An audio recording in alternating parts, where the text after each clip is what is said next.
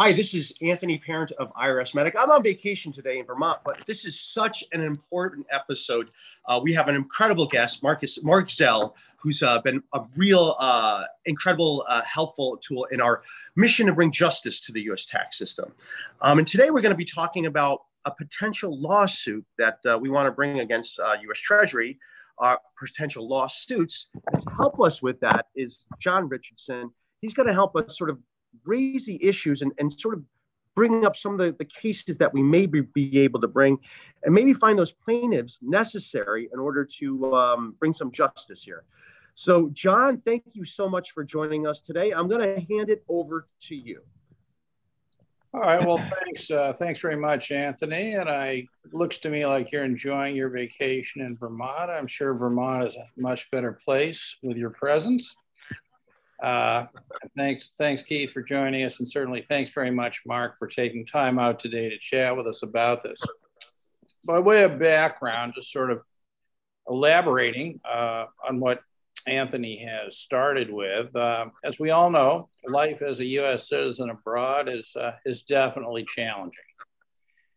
And there are a number of aspects of it, depending on who people are. Certainly immigrants, people who try to move permanently from the United States have difficulties. Certainly the accidental Americans have plenty of difficulties. All of these things are rooted in really one thing, and that is the fact that the United States defines tax residency in terms of citizenship. That is citizenship-based taxation, which is something that follows anybody who's a United States citizen all around the world. And there have been many attempts over the years to influence legislatures to change the law. There's also been, I think, a certain lack of coherence in terms of exactly what needs to be changed. And our view is that given that all the problems are the result of citizenship-based taxation, that the focus should be on getting rid of citizenship-based taxation, which brings us to the possibility of a lawsuit today. And we're going to tap Marc Zell's expertise in bringing these kinds of lawsuits. He is acting for Monty Silver in the transition tax case. He's acting for the accidental Americans and the renunciation fee case. And we are at the point of, I think we're in the end part of the discussion of agreeing that a lawsuit against citizenship-based taxation is timely. So welcome, Marc. Thanks so much for joining us today. Well, John, thank you for having me here. This is really exciting. Anthony, good to meet you, and Keith. This is an important, fundamentally important issue that we've got to address. We've been working on it, as you've indicated, John, from different angles over the past 2 or 3 years or more, and even back as early as 2016 in the challenge to the FATCA legislation. But we've decided after a lot of discussion that one of the things that we need to do is just kind of get around, not stop beating around the bush and deal with the primary issue, and that is the evils of citizenship-based taxation.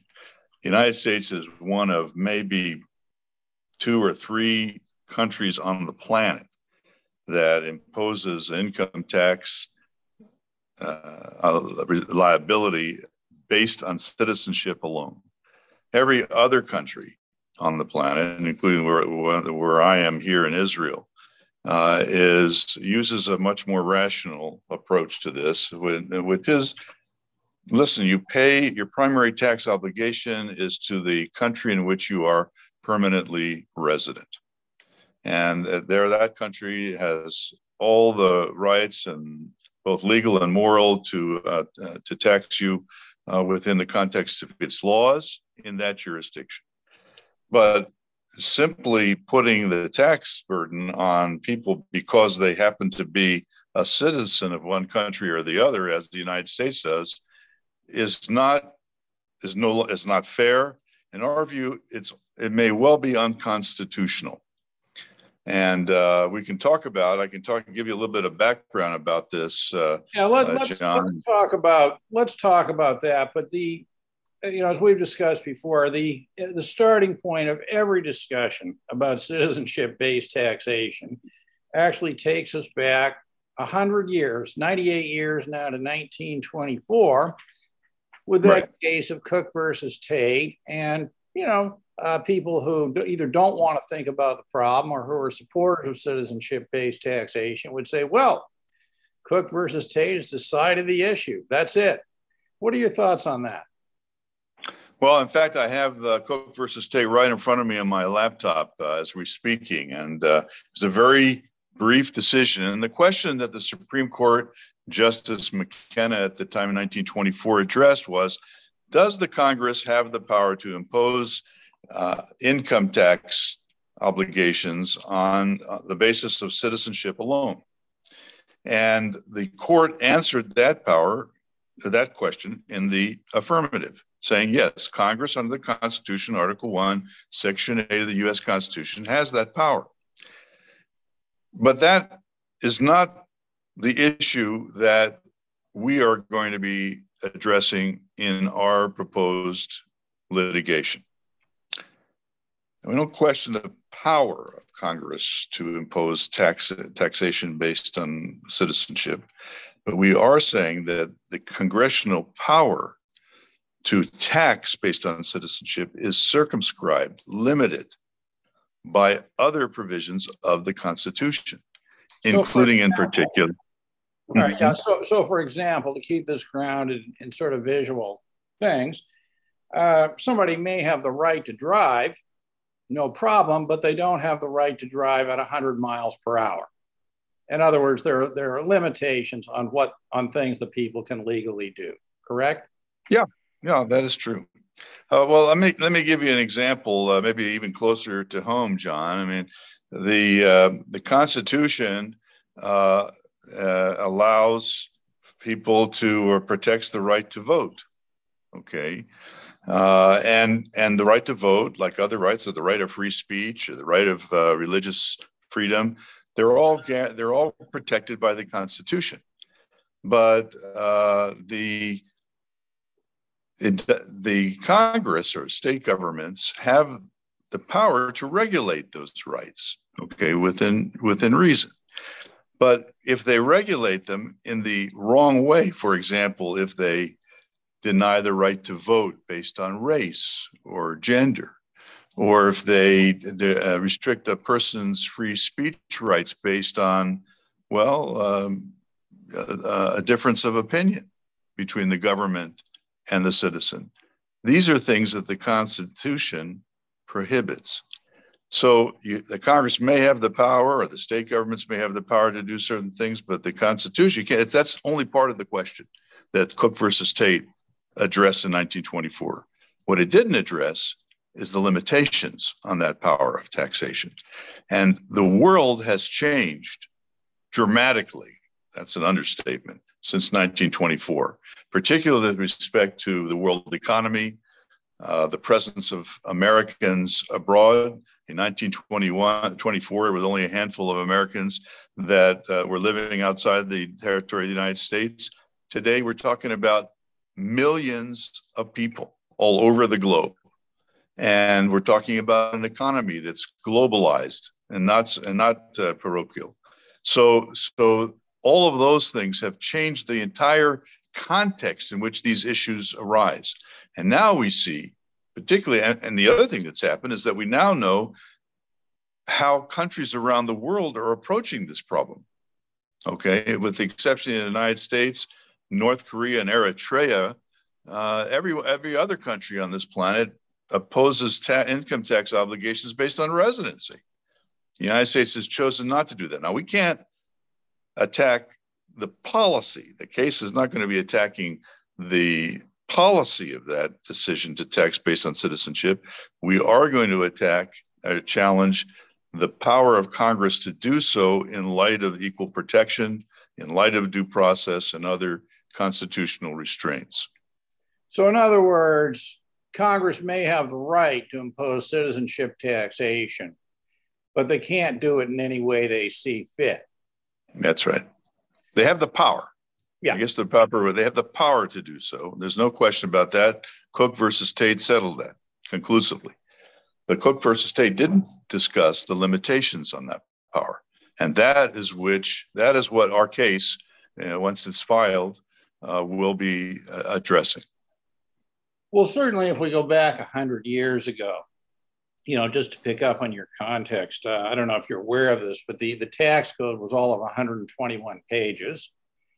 There were no information returns. There were no controlled foreign corporations. There were no PFICs. There were no foreign trusts. There were no throwback rules. There was no, none of this stuff was even conceived at that time. And on the citizenship side, there was no dual citizenship, or at least in a significant way. If people moved from the United States and became a citizen of another country, they lost U.S. citizenship anyway. So, this needs to be rethought or considered in the context of a completely different system of taxation, both in the United States and internationally.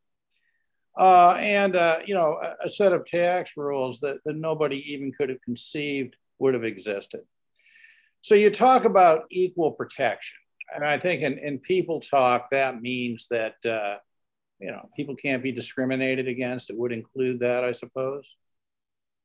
Sure. Equal protection is something that's coming up now in the context of the U.S. elections. That the rule of law and the application, the fair application of the law on an equal basis to all persons, irrespective of their race or their particular political philosophy or whatever. So that is a fundamental principle in our Constitution, is protected by the Fifth Amendment against the federal government and the 14th Amendment against the state governments. So that is something that, and maybe I'll give you a little example how it applies in the tax context. Okay. Yes. Something I think even you, I think, were surprised by this, John, if I'm not mistaken. The U.S. tax rules, it's not only the income tax that applies globally based on citizenship, it's also the estate and gift taxes. So I had a client, have a client who lives here in Israel. She's a widow. She and her late husband had an account with a bank in the United States. It was a modest sum of money. But we represented all of her savings, all of the couple's savings. When he died, the account was held by them as husband and wife. So when he died, under the law of the state of New York or New Jersey, wherever it was, all of the assets in the bank account went automatically from her late husband to herself. Okay, without any need for any kind of court probate or administration in the United States, automatically. It's a very simple and inexpensive way to transfer wealth when a spouse dies. And so she asked the bank to transfer the money that she had in her account to her here in Israel. And the bank refused. Not only refused, but froze her account. So she was completely without any source of income other than Social Security. And by the way, they froze that too, because that was deposited, her Social Security payments were deposited into the same account. We fixed that problem. Okay. But the rest of the money that they had saved, they refused to transfer. And to this day, they refuse to transfer. And why? They say that the IRS has a lien on the automatic lien on the bank account because she, now the sole owner of that account, resides, a U.S. citizen, residing outside the United States. And only because of that. Had she lived in the United States, this wouldn't be a problem. She'd have her money by now, for months ago. But only because she's a U.S. citizen residing outside the United States, the bank says it can't let the money go. The IRS says you can't, the bank, if you let that money go to her, you'll be liable to us in the event there are any estate taxes. Let me just say there are no estate taxes due because she's well below the $11 million unified state credit and gift tax credit. So there's no issue here, except bureaucracy. And she can't get her money because of this IRS rule that applies only to US citizens residing outside the United States. This is, in my view, a classic example of a violation of the equal protection principle, okay, that is a direct result of citizenship-based taxation. And would be one of the ways in which, one of the arguments that we will use in this case to attack the power of Congress that was affirmed in Cook versus Tate in 1924, but we're going to say, no, equal protection is being violated here in the case of this client and thousands of others around the United States and the world. Well, you're right. I was surprised by that. That's a shocking example. And I think, interestingly, that comes from a Treasury regulation. It's not written into the Internal Revenue Code, if I'm not mistaken. It's not in the code per se, but it comes from this notion of this automatic lien that applies with respect to a state tax mess. We're going to attack it on that basis too. That's not a constitutional argument in that particular case. But the main problem is that it's totally discriminatory against U.S. expats and others, U.S. citizens living abroad. Well, Marc, as a general principle, there are a number of ways that the Internal Revenue Code and the regulations discriminate against American citizens who try to live comparable lives outside the United States. You know, whether it's in retirement planning, small investing in general, carrying on business. It goes on and on and on and on and on. And interestingly, Treasury has the statutory authority to change a lot of these things. And to date, they have simply refused to exercise that authority. So I think that we're definitely on the right track in framing the issues in this way. So now I know that you're running a number of these.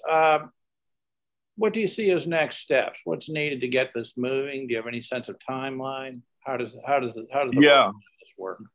Well, in terms of the arguments, the legal arguments, and the various angles of attack, I think we're in great shape. We could file tomorrow. What we're missing, John, are the people, the plaintiffs, who will actually be named in the case and will present their problems, their examples of this improper impact of citizenship-based taxation on each of them. And each of them will have different types of problems. I mentioned the one with the estate tax and federal transfer certificate, but there are many others. And you, John, are in as good position as I am to enumerate some of those kinds of problems that people are having. We all know about FATCA. And in fact, I've litigated FATCA cases both as a plaintiff as a lawyer since 2016. It's not an easy attack to make on FATCA because the courts in the United States have imposed very stringent limitations on the ability of individuals like you and me to raise those cases, to raise those challenges, which are real under various provisions of the Constitution. Senator Rand Paul and I were both plaintiffs in a case called Crawford back in 2016, where we raised all of these attacks on the FATCA legislation, and we're told by the federal courts that we didn't have constitutional standing to raise these because the problem wasn't really with the United States government. Even the United States government and its legislation caused all this. It's because there were intervening actors. Banks and financial institutions abroad were the ones who were actually putting the limitations on ordinary U.S. citizens and permanent residents abroad, trying to do their business, as you indicated, to open a bank account or get a mortgage or a car loan. They were being turned away and shut down by these foreign banks. And the court said, well, that's a problem with the foreign banks, even though the foreign banks were simply complying with the dictates of the FATCA law and the intergovernmental agreements that it required. So we need to find plaintiffs. That's our main task right now. We'll need 10, 15, 20 plaintiffs, each with different stories, each with different legal arguments, but all with the common goal to bring down or to focus the attention on citizenship-based taxation. In other words, they need to tell their precise story of how citizenship taxation has impacted them. It's about their story. Right. Directly. Directly. Could you elaborate a little bit, not in a big way, but I think this is worth it just because this is such a big problem, on what in a general sense are the requirements for standing? Yes. The Supreme Court has said, by the way, there's nothing in the Constitution that actually talks about this. There's only Article 3 of the Constitution, which deals with the federal judiciary. And it simply says that there's going to be a judicial branch that's going to have jurisdiction to hear cases or controversies that arise under various federal laws or the Constitution itself. Cases or controversies. That's the key phrase. And what the Supreme Court has devised right from the very beginning, and I think I must tell you, it's an appropriate limitation. It said that only persons who have a clear and concrete interest in a dispute may bring a suit in federal court, assuming all the other requirements are met. And they have created a doctrine of constitutional standing. What does that mean?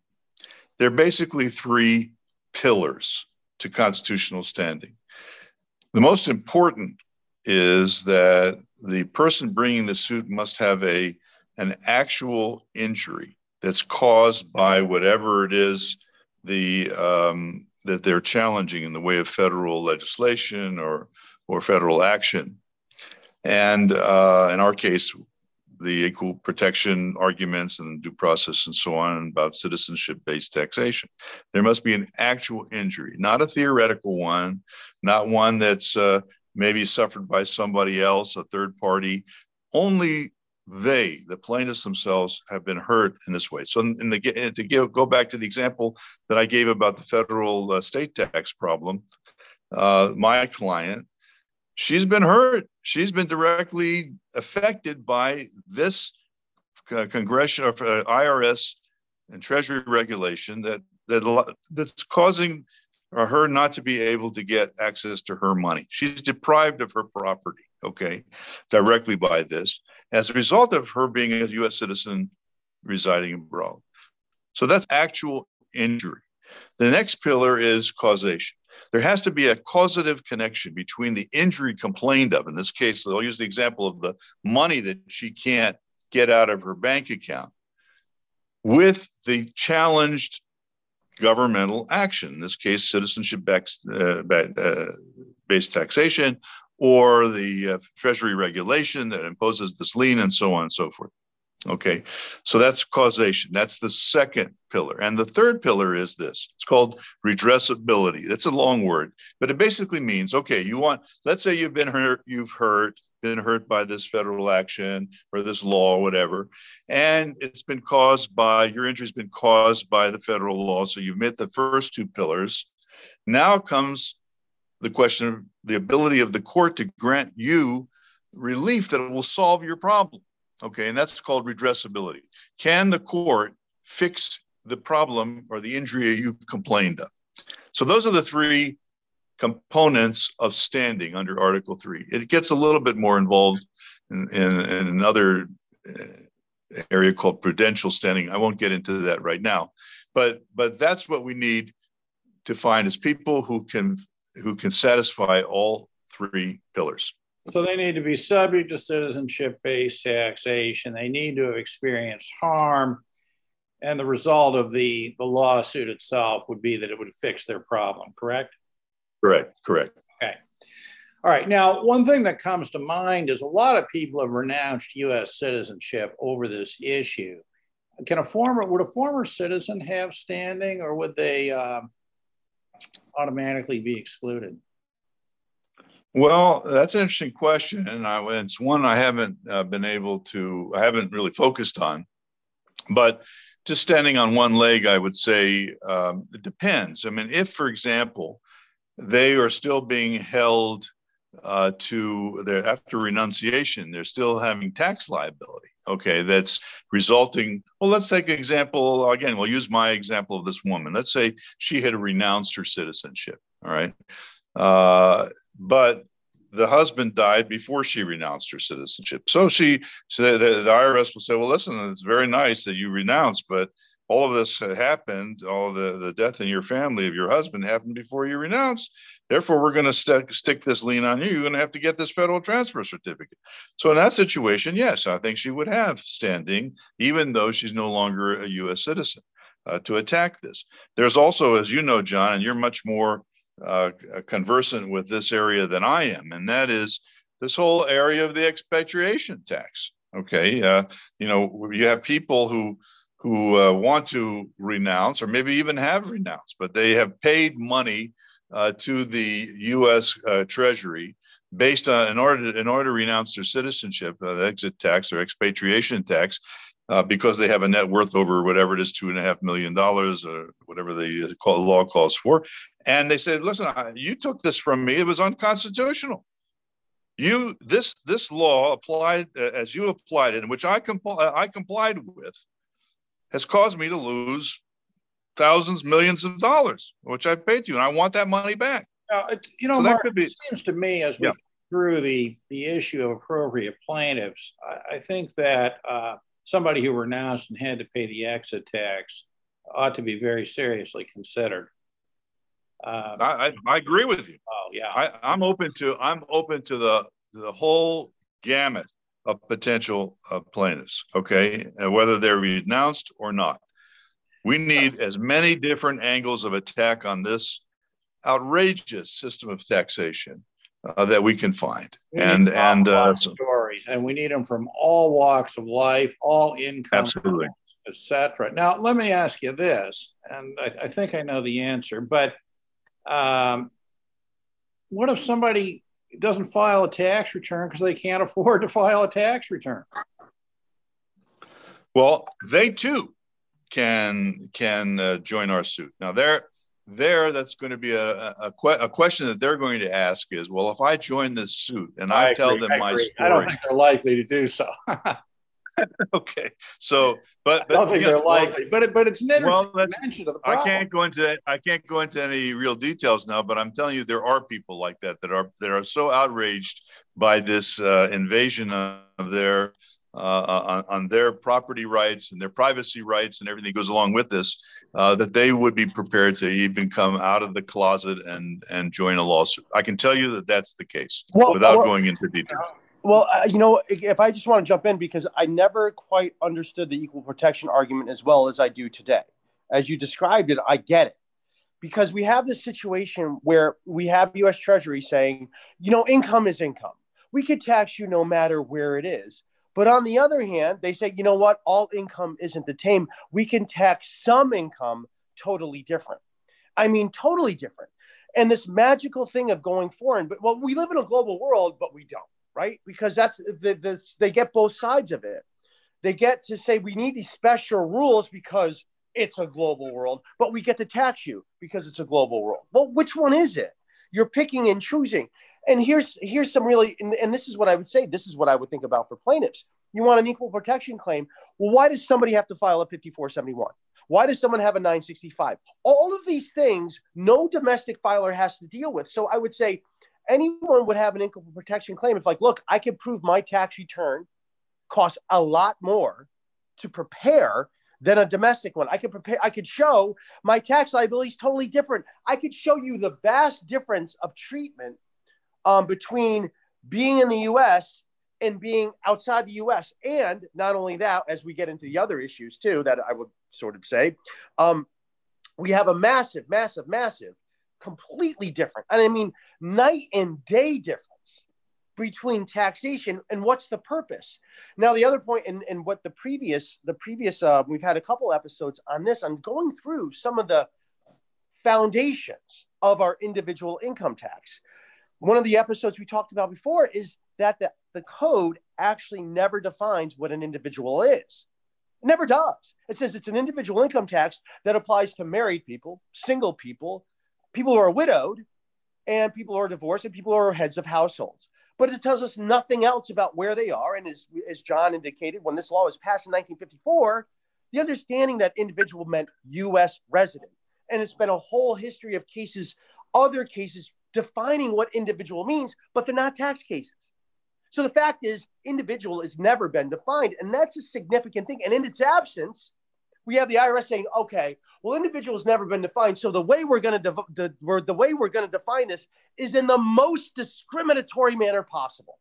The absolutely most night and day difference between someone in the US and someone overseas. Someone overseas has to file a return that's going to cost $2,000 to show they owe nothing in taxes, whereas someone could owe, I don't know, anything, and they have a very simple tax return to file.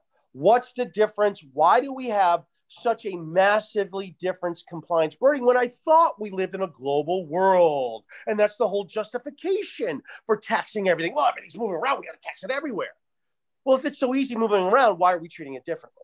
And that's really a significant thing. Now, the other thing I would add into here is let's take a look at the FBAR too in this, because I think we want to get some FBAR plaintiffs, because in the episodes, the last two episodes we have proven beyond the fact there is no legal justification for an FBAR. The FBAR justification 5314 is not that. It is a law that requires, if you are a foreign agent, if there's a foreign agent, which has to be a person, it's defined in the code. It's not a foreign institution, which is defined in code as a foreign bank. That's not what it requires. This is if you are doing business for a U.S. person with a foreign agent who is a person. Now, that foreign agent may have a relationship with a bank, but without a foreign agent, there is no FBAR requirement. And somehow, Treasury has gotten away with this. They have expanded it beyond what the statute requires. And you look at the regulation, it says the form that the 5314 prescribes is TDF, so 90.22-1. In no way, shape, or form does 5314 describe the FBAR, a million miles away. And not only that, as we pointed out, the FBAR itself says, in an effort to reduce the burden of filing, we're going to pass this law. So the purpose of 5314 was to make international agency transactions easier. What Treasury did is like, oh, actually, what this means is that if you don't have a bank account, we could ruin you because you didn't file a piece of paper indicating you weren't doing anything wrong. So I would say I think that's another big one. I love it. I love it. Totally out to lunch. I mean, they are so far beyond anything there. And that I don't even think you need an EPA. I don't even think you need the modern Supreme Court to rule in our favor. I think anybody would say, look, here's your law, and your regulation has zero to do with it other than it's foreign. That's the only thing in common with the law. Okay, 5314 mentions something foreign, and the FBAR is something foreign. That's all they have in common. That's it. There's nothing else.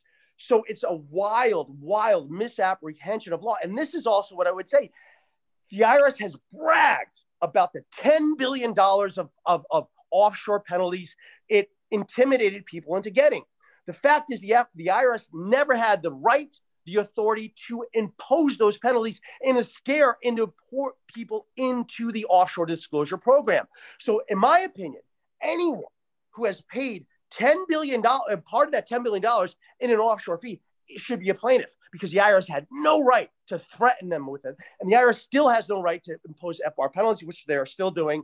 And I would say this as the equal protection claim, John and I talked about this, Keith and I talked about this. Who is the IRS hitting with FBAR penalties? The elderly and people at the end of their life, people who cannot fight back. I know that from my own vast history of cases. We've done a lot of opt-outs. We've seen how the IRS works. If you're elderly and have dementia, guess what they're going to do? They're going to come after you hard. If you're younger and can fight back, oh, we look at your age, we don't think you were acting all that willful. But magically, when you're older and can't fight back like many of your clients, right? You don't have the resources. You're not thinking about this. Oh man, that's where they love to beat up on you. Just like the IRS loves to beat up on people who don't make any money. Earned income tax credits, right? This is a totally different thing, but just showing the point, the IRS beats up on people who they can. And they'll use you to get their stats up, even if they never collect the money. They don't care. That's all this is about, getting their stats up for what? For what? Well, we're doing our job. We're really terrorizing Americans. Aren't we? Great. Give us a raise. That's where they are. They are acting so incredibly illegally. Now, it'd be one thing if you're acting illegally in a way that sort of benefits Americans. Oh, we got to fudge the law to make this work.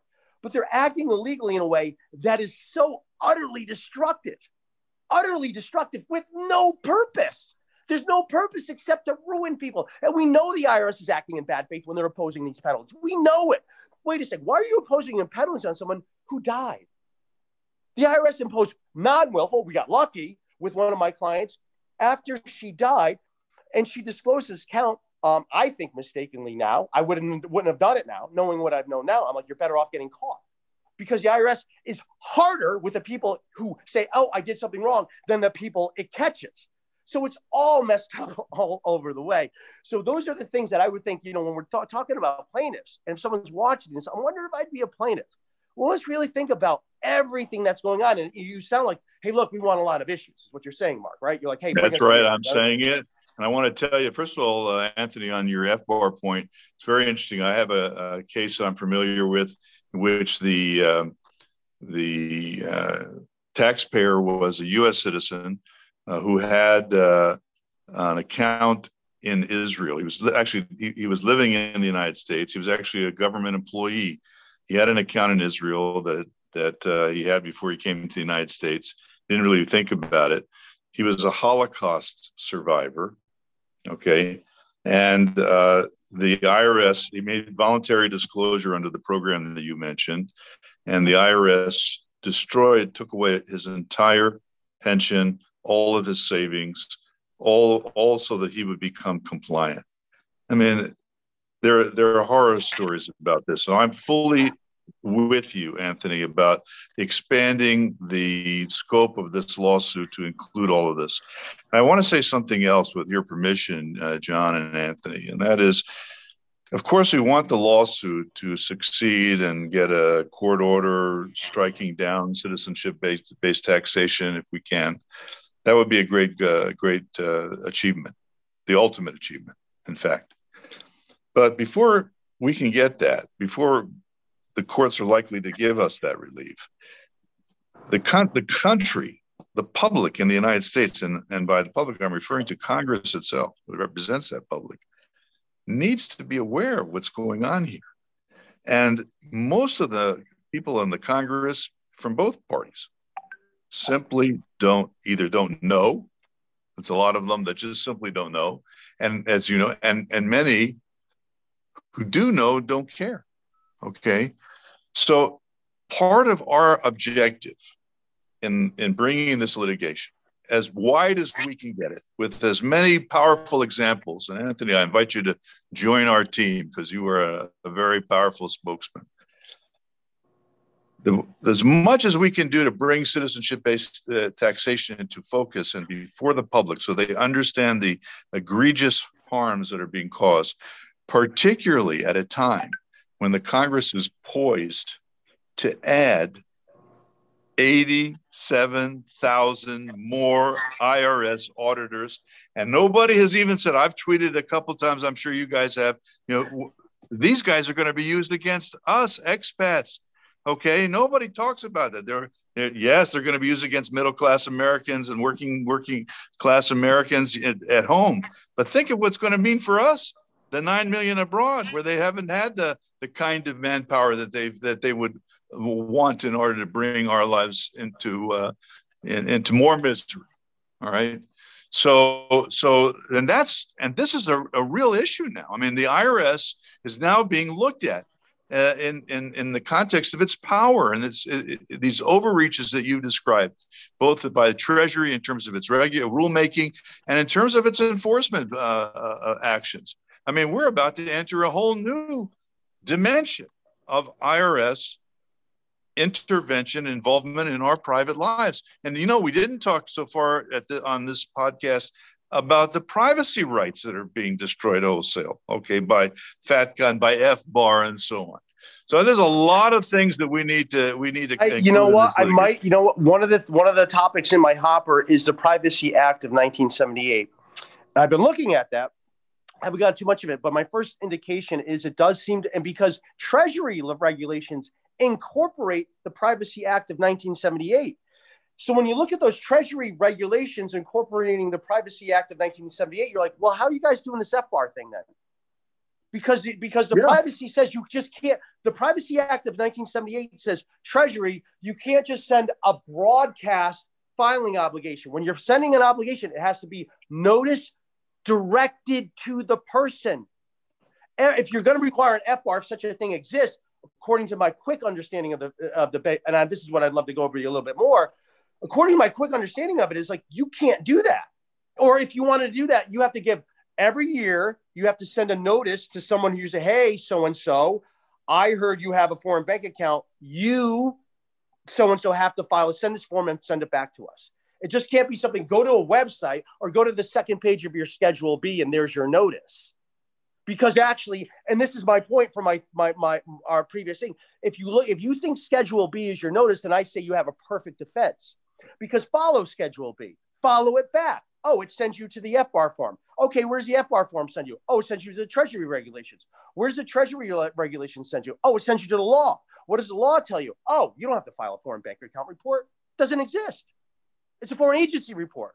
So wouldn't you think that, well, I read the law and the law called for something totally different. Wouldn't that be reasonable cause about I didn't comply with your law because the law actually says I don't have to do this?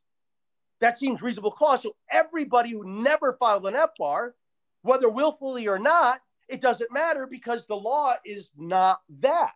Let's say, because here's the point. Let's say that Treasury can magically create any regulation from any law. Let's see that is what it is. But wouldn't the fact that the law is missing be reasonable cause to say, hey, look, I didn't get your regulation because I don't see it. You got to give me a break. And like, fine, this is your new law, but shouldn't you notice me that actually, hey, look, ignore 5314. We know it says that. Ignore it, but you have to pay attention to our law. This is a law. That is what's required, to me at least, if you're going to do with this whole separate regulatory sort of our regulatory masters, right? If they want to do this, shouldn't you at least say, you know what, you didn't even give us a fair chance because your law says the opposite of what you want? Okay, so Anthony, I want to just say, I mean, this is a fascinating issue, and I really want to dig into it with you. But I want to just say something, way the Treasury looks at the restrictions put on its rulemaking powers by federal law. That, by the way, John, you mentioned the Monty Silver suit. I mean, that's what that case is all about, which we're going to be arguing in October in front of the D.C. Circuit Court of Appeals. And that case is all about the steadfast refusal of the IRS and the Treasury to abide by the limitations put on rulemaking by something called the Regulatory Reform Flexibility Act of 1980. Okay, and the IRS, the position that they took for years is that, well, this doesn't apply to us, even though the law says it applies to all federal agencies. And even the Government Accountability Office ruled that the Treasury was violating this law by simply ignoring it. This is the attitude that they take. It's very arrogant. It's categorical. It's completely at odds with their statutory authority. And now they're going to be getting another 87,000 people to make to enforce their view of what the law is under their regulations and so on. This is part of what we need to be incorporating into our suit, and to the extent that it relates to citizenship-based taxation. Yes, absolutely. Well, it's citizenship taxation that extends the jurisdiction outside the United States. But to kind of, wrap some of this up a little bit here, great discussion, but some themes that come out of this are, number one, Marc, as you point out, I think it's critical for everybody to see this as far more than a lawsuit. What it is, it's a lawsuit, sure, but it is every bit as much, if not more, a massive educational campaign to teach absolutely Congress, et cetera, about the original sin, which is citizenship taxation. Second thing that I think comes out of this, particularly Anthony's discussion here, is that, and this came up in the discussion of the Build Back Better Act, but do you realize that it's only Americans abroad who are required to report their local bank accounts to the IRS? But they want to include similar provisions. The advocates of this new legislation want to impose similar obligations on American stateside. And I think that is another way for us, as part of the education campaign that you've mentioned, John, to get our message across to the ordinary taxpayer throughout the United States, that they understand that it's not just an expat problem. They're using the tools that they have adopted for expats, and now they're applying them at home to infringe upon privacy rights and everything else. Right. Another way, all resident Americans need to understand their future is to see how Americans abroad are being treated by the IRS. Excellent. Precisely. And I think the third thing that, coming out of this, particularly Anthony's contribution here, which is very important, is that, frankly, I think that when we think about plaintiffs for this, I think that we ought to consider people who are in the OVD programs. Because I have no objection to that. No objection. But I think these are good plaintiffs because it was the very fact of citizenship taxation that resulted in the confiscation of their assets, pensions, etc. Yeah. Okay. Look, we're going to have issues about statutes of limitation and all this other. There are a lot of defenses that'll be thrown in our way, but that shouldn't be a reason not to proceed. To not raise. So therefore, I need to tap into my forums to help secure plaintiffs for this lawsuit. Right. Okay, so that'd be great, Keith. I think that the basic message that needs to go out is this: that number one, citizenship taxation is the issue. Everything else, although a big problem, is really the result of it. I think that, that's number one. Number two, if you have been harmed, okay, if you have been harmed, now that's different from not liking it, okay? If you can demonstrate harm in any way, shape, or form, then please consider being a potential plaintiff. At least that's right. If you're required to pay a tax, if you've paid a tax that is unlawful, you want to recover. If whatever. I mean, all of those things are real. A form penalty, okay, all correct things like that. Correct. In other words, do not reflexively rule yourself out, all right? Because we are looking for plaintiffs from all walks of life and all income levels who have one thing in common. They can demonstrate harm, which has resulted from the U.S. practice of imposing tax residency based only on citizenship and nothing else. So I think that's basically what we're looking for. Correct? So Mark and John, do you have something that you have written up that I can use aside from this podcast that gives the criteria, the type of plaintiffs you're looking for? So that way I can get it out in black and white. We do, Keith. We have something short. It's preliminary. And I think we need to revise it to include some of the excellent points that have been raised during this podcast by John and by Anthony. So we'll get that to you so that you can send that out to your constituents.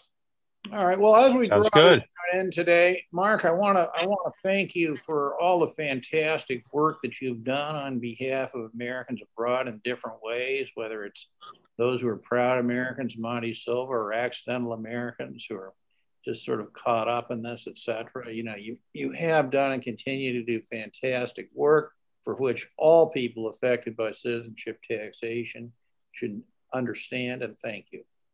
Well, I thank you, and it's my honor, John.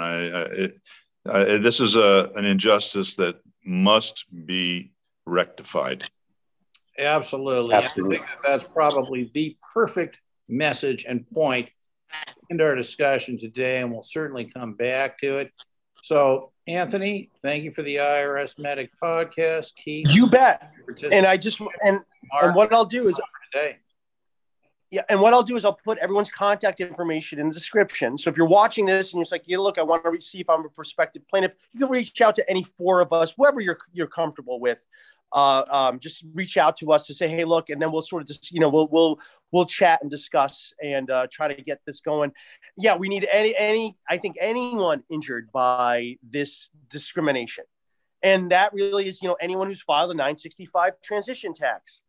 That's something, right? Anybody who's doing anything foreign, really, it's all different, right? Or if you've had simply like you said, Anthony, this is what we were talking about in the Silver case. Your compliance costs have been escalated because you've got to go through 965 and these other kinds of esoteric rules that are inscrutable and unfathomable. So we need people that have had to pay more to their tax advisors or accountants or lawyers. They're also injured by this.